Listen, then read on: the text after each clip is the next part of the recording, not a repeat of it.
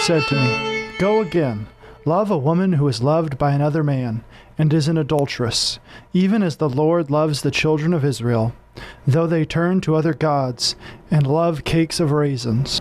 So I bought her for 15 shekels of silver, and a homer, and a lethek of barley. And I said to her, "You must dwell as mine for many days. You shall not play the whore, or belong to another man. So will I also be to you.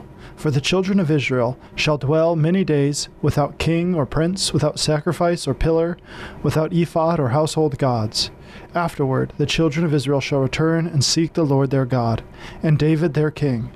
And they shall come in fear to the Lord, and to his goodness in the latter days." Hosea 3, 1-5.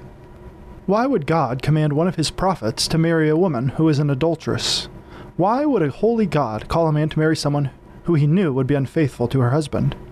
Part of our problem as Christians is that we see ourselves as Hosea in this story. We have a tendency to make ourselves the hero of any story. Whether it's David and Goliath, Stephen and Paul, or even Jesus versus the Pharisees, we think of ourselves as better than the villain. The natural tendency of our fallen hearts is to think that we are perfectly righteous. We think that we don't need anything from God. We believe ourselves to be good enough, smart enough, and pretty enough. But we are not the hero of the story. Our problems are not Goliath. We are not King David. We are not the mighty Samson nor the prophets. Yet the story of Hosea is a picture of us. Except we aren't Hosea. We're the prostitute. We are the adulterous woman. Even as the Lord loves the children of Israel, though they turn to other gods. We as God's people are weak. In and of ourselves, we would fail to love God perfectly.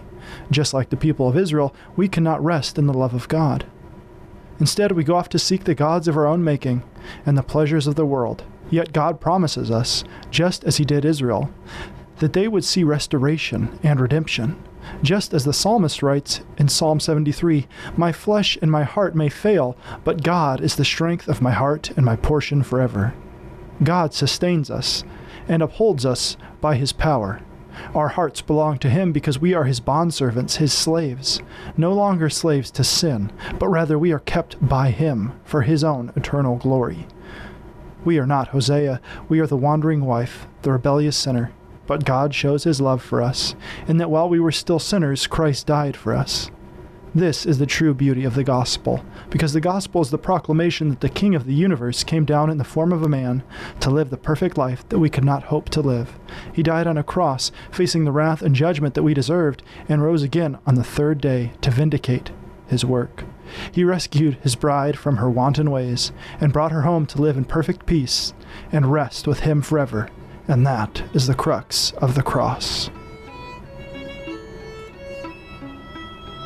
You can follow us on Facebook at facebook.com/crosssectionpodcast or at cruxofthecross.org. You can support us on Patreon at patreon.com/crosssection.